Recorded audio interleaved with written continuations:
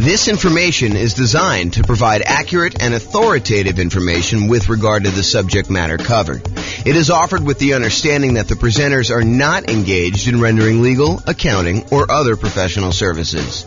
If legal advice or other expert advice is required, the services of a competent professional should be sought. Welcome to the Highlands Ranch Real Estate Investing and Real Estate Financial Planning Podcast.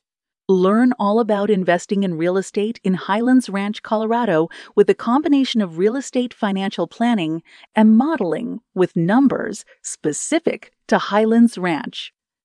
Plus, syndicated, more generalized recordings of live and pre-recorded real estate investing classes. Not all of them specific to Highlands Ranch. Be sure to stay tuned after the podcast for a message from our sponsors. Well, good morning and welcome, everyone. I am your host, James Orr, and today I got a really cool class. So yesterday, we went over the new loan comparison spreadsheet, which allows you to call up your lender, get the current mortgage interest rates for a variety of loan products, and then see the difference in monthly payment, which is really going to be the difference in how much cash flow you have if you're using them to analyze the same property. And then you could use that in order to make a decision about which loan to get and how much better that one is than another loan. And so the next thing that occurs to a lot of folks is, well, how do you actually compare and see what the difference is between one loan product and another loan product? And the most common version of that question that I personally get is, should I put 15% down or should I put 20% down when buying a rental property? And the reason I think this one comes up the most is a lot of folks believe that minimizing the amount of money you have investing in the deal is the optimal strategy, that is going to be the best way for you to approach investing in real estate, and that you should minimize how much you have in a deal every single time you buy a deal. And I'm here to tell you that there may be times, there may be some situations where that is not the best thing for you to do. And I hope to explain that to you here today in this particular class. This class is going to be a really short class about the question, should I put 15% down or should I put 20% down when buying a rental property? And I will also warn you that you cannot just use my numbers. You need to call up your lender and get the exact mortgage interest rates for these different loan programs so that you can compare them side by side yourself with the actual numbers for that day, because they're going to vary. And sometimes it may not be this extreme. Sometimes it may be much more extreme than what I'm about to show you, but let's get started and look at this. So first thing is, call your lender, get the rates, fill in this form. It's a visual on the screen here of the form that I went over in detail yesterday. So go ahead and call your lender in order to get those. As I mentioned, your numbers will undoubtedly be different than what I'm showing you. You cannot just assume that, oh, James did the math for me once, therefore that is the math all the time. You need to do your math. This number does change over time.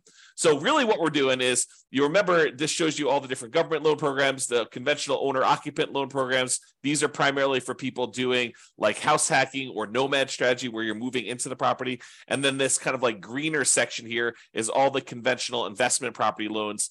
And we've got 15% down with PMI, and then 20%, 25%, 30%, and 40% to show you. Today, I'm going to be focused in on this 15% to 20% kind of section.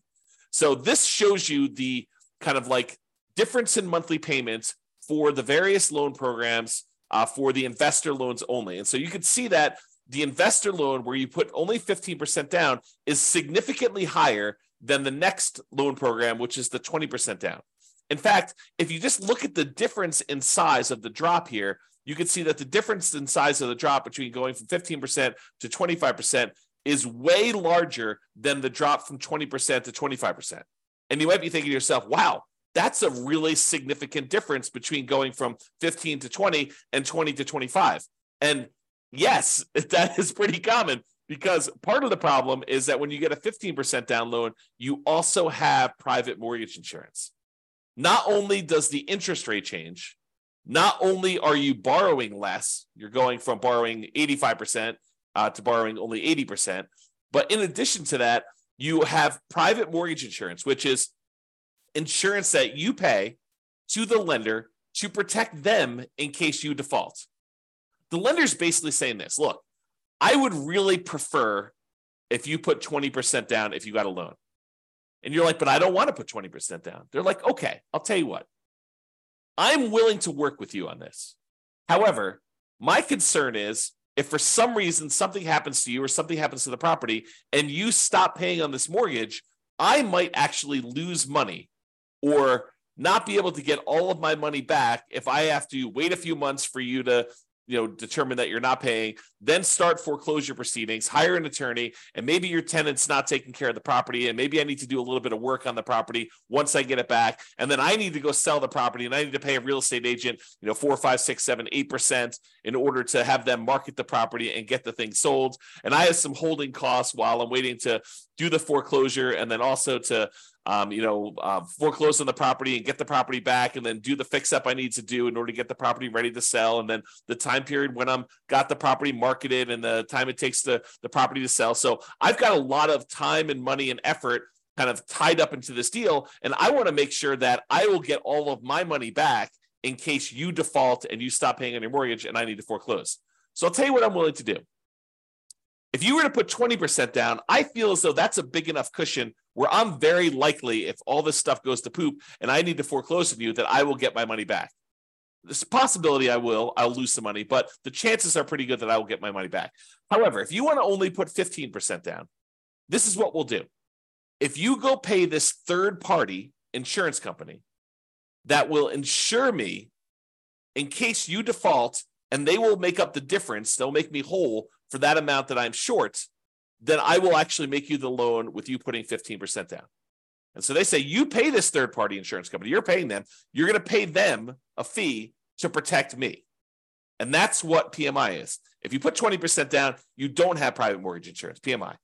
If you put less than 20% down, the lender's like, hey, look, I'm willing to make you this higher risk loan, but I want you to protect me in the process, okay? And so that's one of the things that's going on here. Let's look at the payment difference. I've just zoomed in on that loan comparison spreadsheet, and I'm just looking at the 15% down and the 20% column.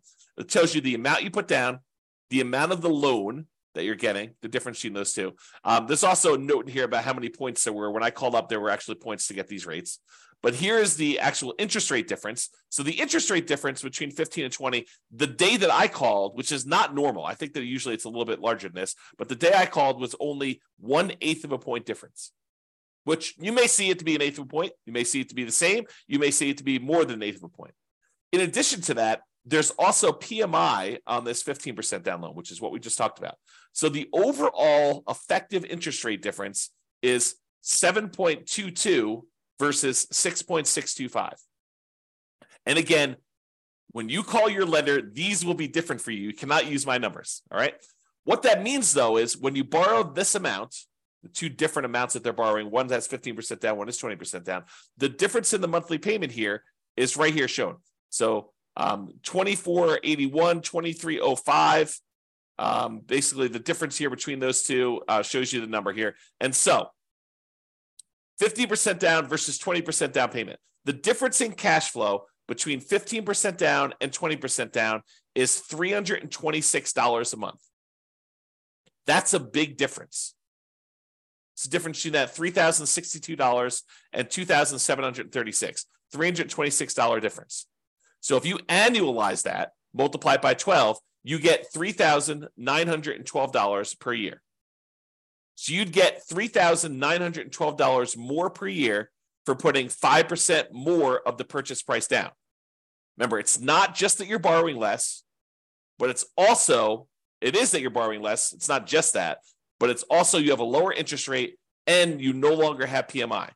So for the extra $22,500, which is 5% of the purchase price in this case, that you put down, you earn $3,912 per year more, which is a 17.39% return on the extra down payment. Now, technically, you'd save a little bit more on closing costs because your closing costs on a loan that's smaller is a little bit lower, but we're not taking that into account. It's relatively small. Also, because you put more down, your estimated return on investment from appreciation and debt pay down and your depreciation would be lower. You'd be less leveraged if you did this. So you got to take that into account too. But if you're really concerned about this cash flow number, realize that the return you're getting on that extra amount you put down, that $22,500 more, is about 17.39%. And that's like a cash on cash return on investment. That's the return you're getting in extra cash flow on that property. So are there a lot of other places where you could go where you could get an extra 17.39% cash flow return on your money? Yeah, sure. If you buy a rental property, typically it's more than 17%, but part of that is like deferred return. It's like your cash later return, your appreciation, and your debt pay down return. This is really all about cash now. It's money in your hand from cash flow. So 17.39%. Not a lot of places that I know of where you can get that, especially on a lump sum of money of this size. So in conclusion, it's not just about borrowing less. Putting more down tends to also improve your interest rate and eliminates PMI. You can determine the difference in payments to estimate the difference in cash flow, since the income is going to be the same if you're analyzing the same property. Then you divide that difference in annual cash flow by any extra you had to put down to estimate the extra return in cash flow that you're earning on that extra down payment. And then you got to ask yourself, can I earn that return or better somewhere else with similar risk characteristics? Okay. So the idea is do this calculation yourself and decide whether it is worthwhile for you to put this extra money down. And yours may not be 7%, 17%. In fact, it's very likely to not be 17%. Yours may be more in the line of, if I get a 5% return or a 10% return. Some cases it might be a lot more, maybe 20% return. But you got to decide, hey, look, maybe I'm not willing to put this extra down in order to get just a 5% cash on cash return on that extra money. Maybe that's not worth it for you. Or maybe it is worth it for you. Or maybe 10% is worth it. So you got to decide where your cutoff is. And part of the decision, at least for me, would be what else could I do with this money to get that type of cash on cash return over that time period. Okay. That's all I got for you. Hope you enjoyed this very short mini class on whether you should put 25% or 15% or 20% down. I will also tell you that this is a common question. The next most common question is 20 to 25.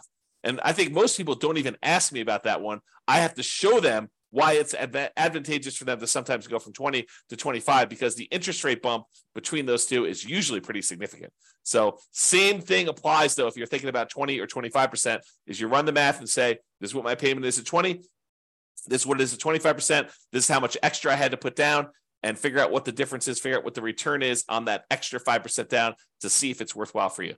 That's all I got for you. This has been James Orr.